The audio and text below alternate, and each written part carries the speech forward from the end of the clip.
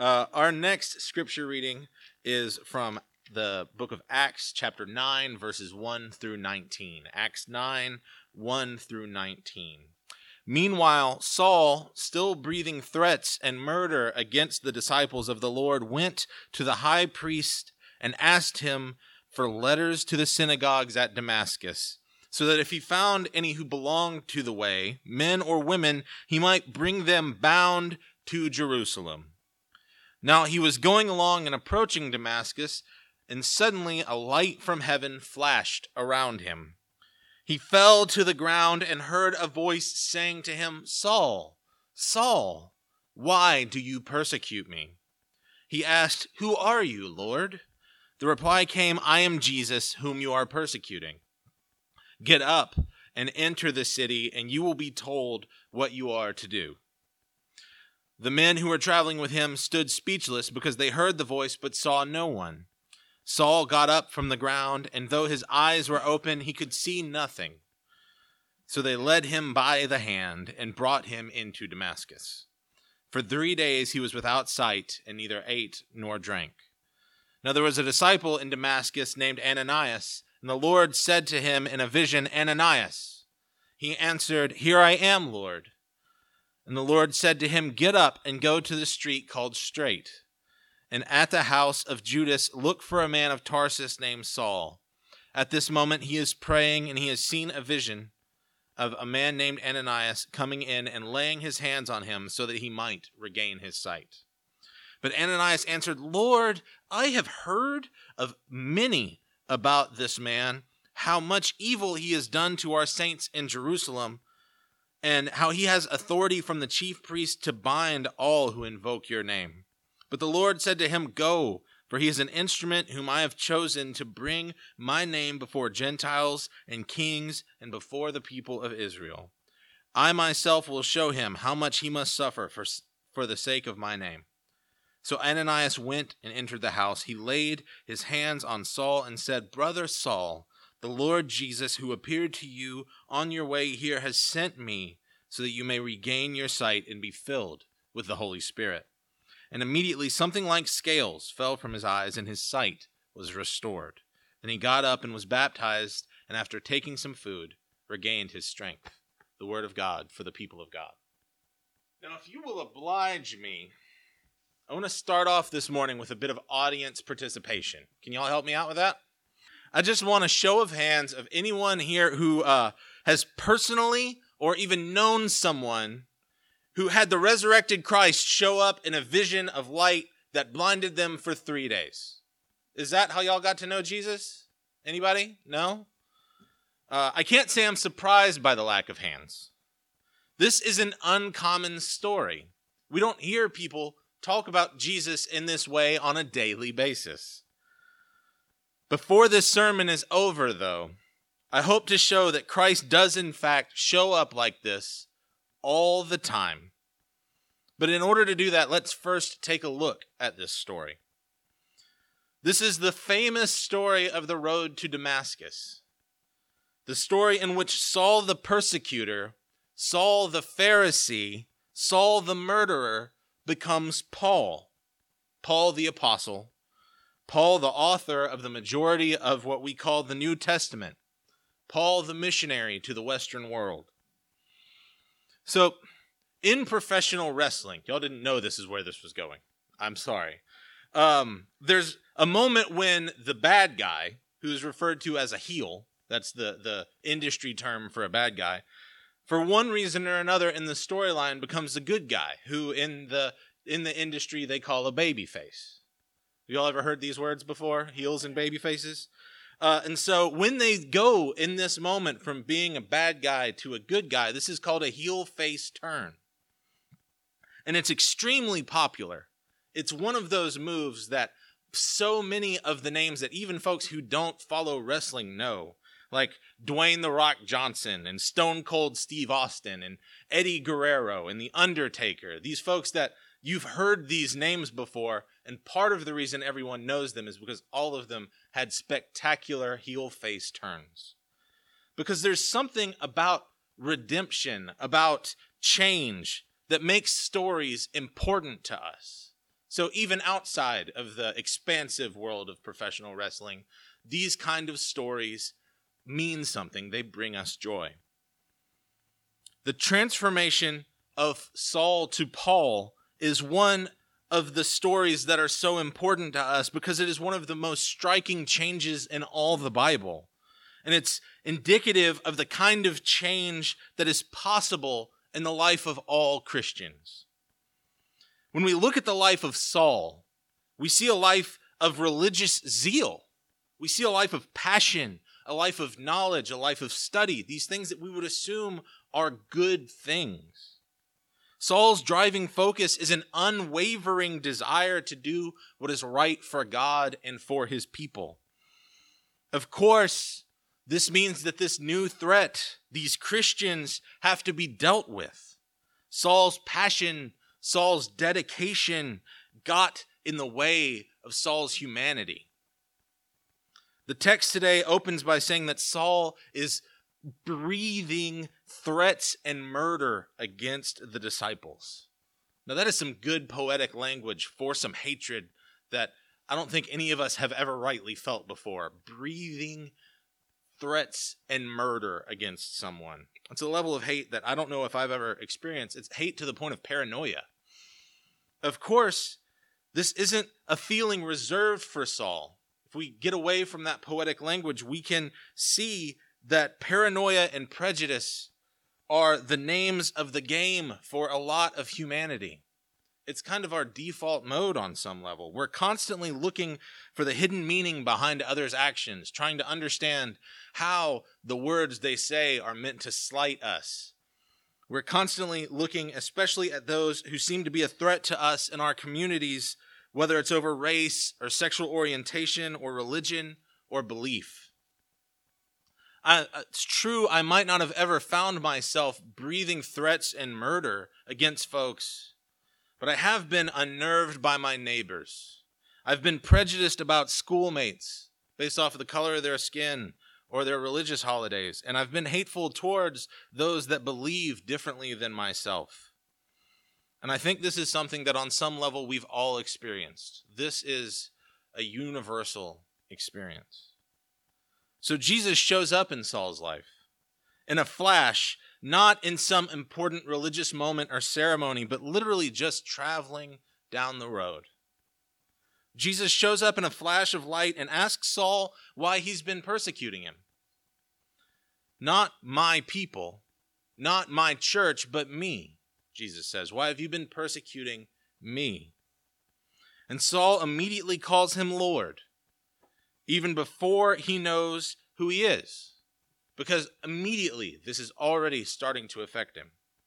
The whole interaction is so short, so immediate, that there's really no convincing, no logic in this interaction. It is just a in-the-moment change. Of course, this kind of acceptance, this immediate change, doesn't mean that it's easy. In fact, it's one of the hardest conversion experiences that we see, because not only does he see this, not only is he clearly experiencing guilt and pain from this situation, now he's suddenly blind. Even though his eyes are open, the text says. This instant, Jesus opened Saul's eyes to the devastation he'd wrought. He suddenly sees everything that he's done, the way that he's hurt the humanity of those that he's dealt with, of the lives he's destroyed. With this kind of realization comes pain. It comes guilt. This is a conversion in the same way that surgery is conversion from illness. It's pain and it requires recovery. So he has 3 days of recovery without food and without water. And at this same time, Jesus shows up to a man named Ananias. Now, Ananias is a Christian. Ananias is already a part of the community of faith. He believes and he understands. When Jesus comes to Ananias in a vision, it's not a bombshell falling in the middle of his day, but rather it is the continuation of a conversation already in progress.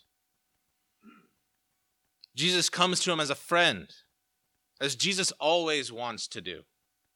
Christ tells Ananias to go and to heal Paul's sight. Why, though? Have we ever thought about this? Why is this guy necessary in the first place? Jesus made him blind. Jesus can restore his sight. Ananias is a middleman, an unnecessary addition to the story.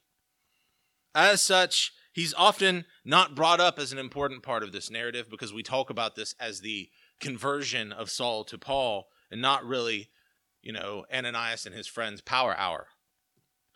But I believe Ananias is just as much an important part of this story as Paul. I believe the Lord used this moment not just to change Paul's life, but to change Ananias' life the same. Because Ananias questions God in this moment. Ananias says, why should I do this? This guy's bad.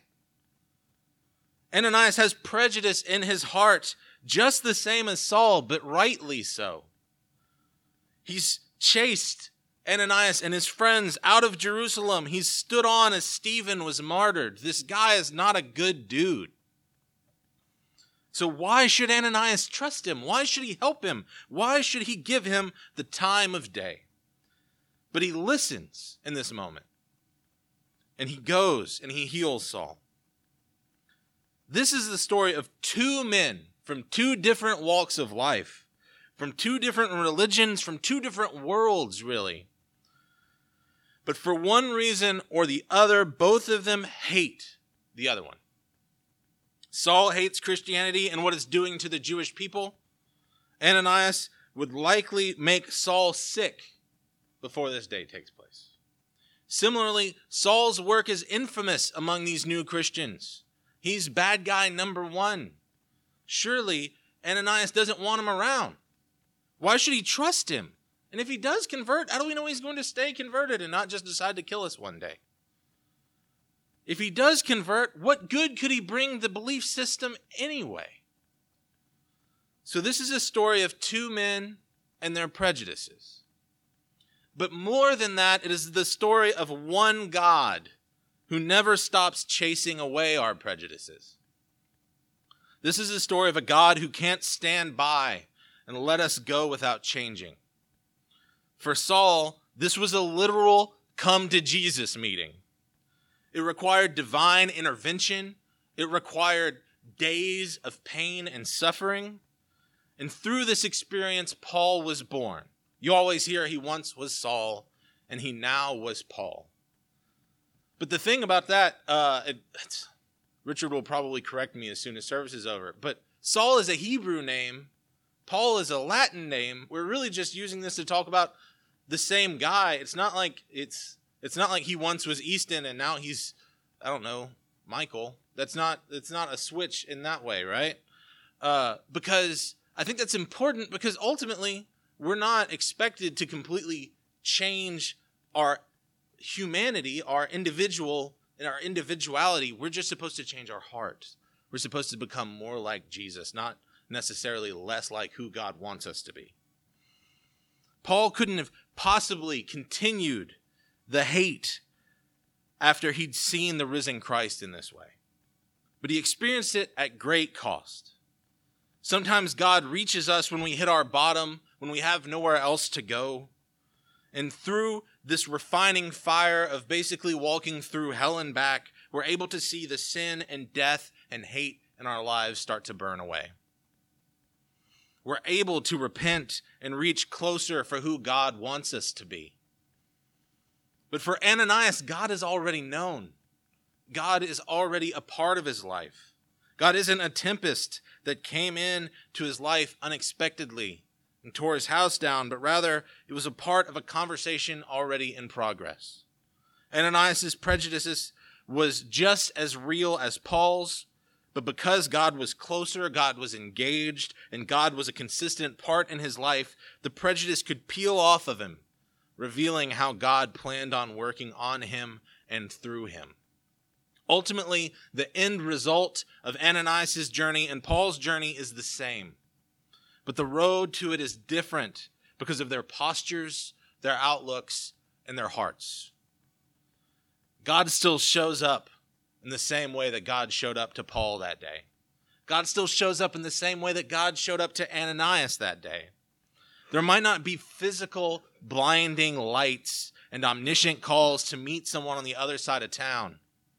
But there is the constant reminder that our humanity is ours and that it's the same as the humanity of those that we hate. When Jesus shows up to Paul, he says, "Why have you been persecuting me?" I've always been taught in Sunday school and in sermons that this was regarding the persecution of the church.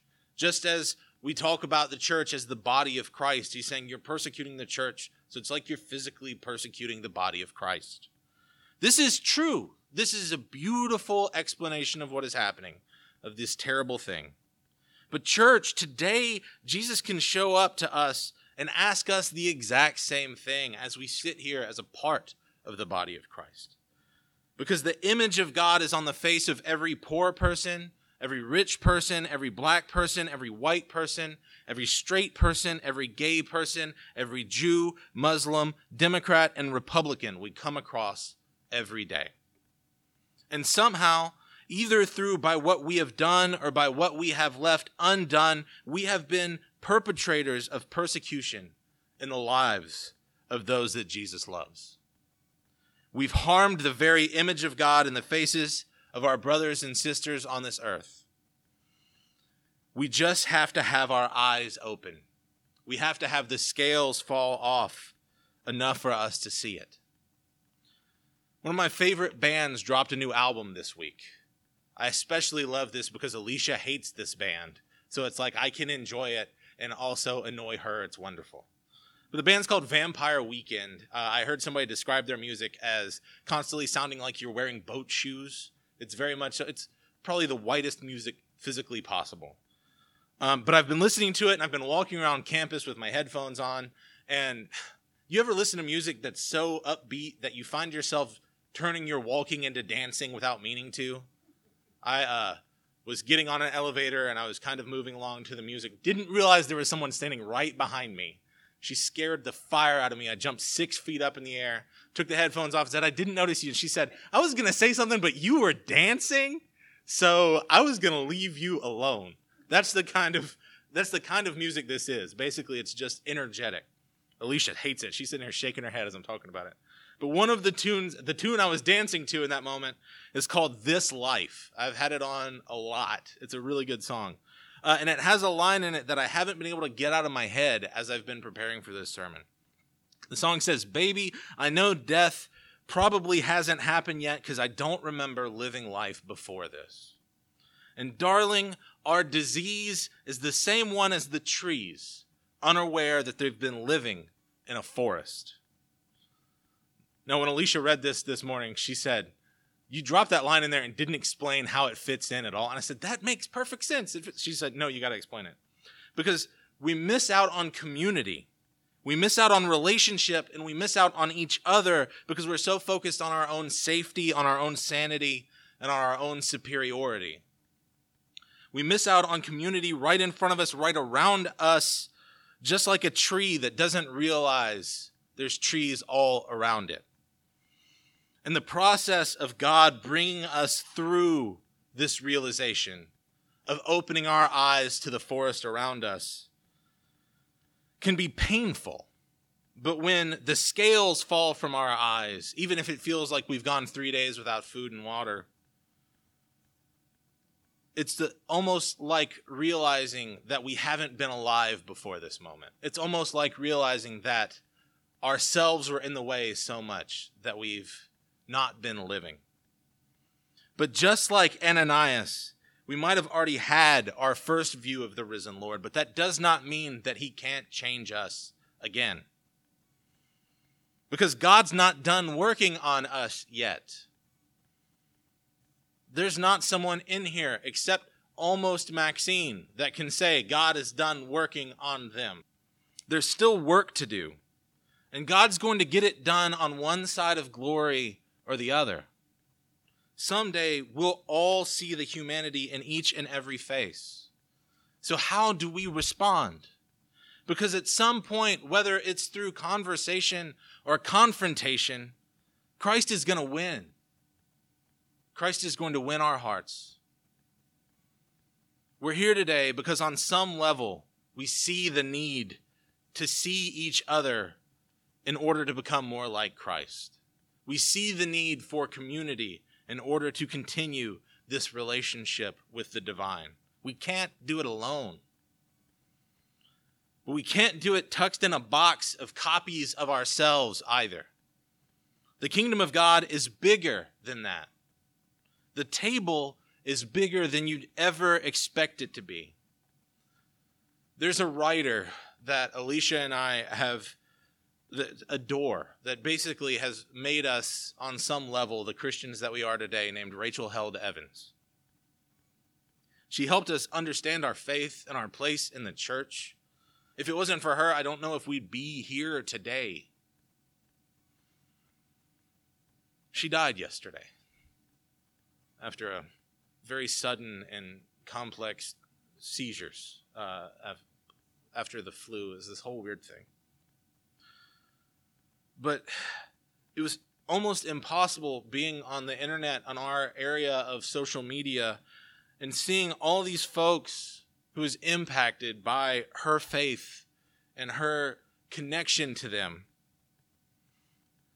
How they had changed, their faith journey had grown and changed and existed because of this woman, and how all of these folks were from all different walks of life. It wasn't just one kind of person. It was really fascinating seeing all of these tweets, all of these Facebook posts, all of these videos of folks who were just so profoundly impacted by this lady's work. Folks who would never likely get along on their own were it not for the kingdom of God, were it not for God bringing them together in solidarity. As we go through this journey together, as we continue to have our eyes opened day in and day out with each other, I would like to close today with a quote from Rachel. She wrote, "The Church of God is saying, I'm throwing a banquet, and all these mismatched, messed up people are invited. Here, have some wine." May we pray. Most gracious God, we thank you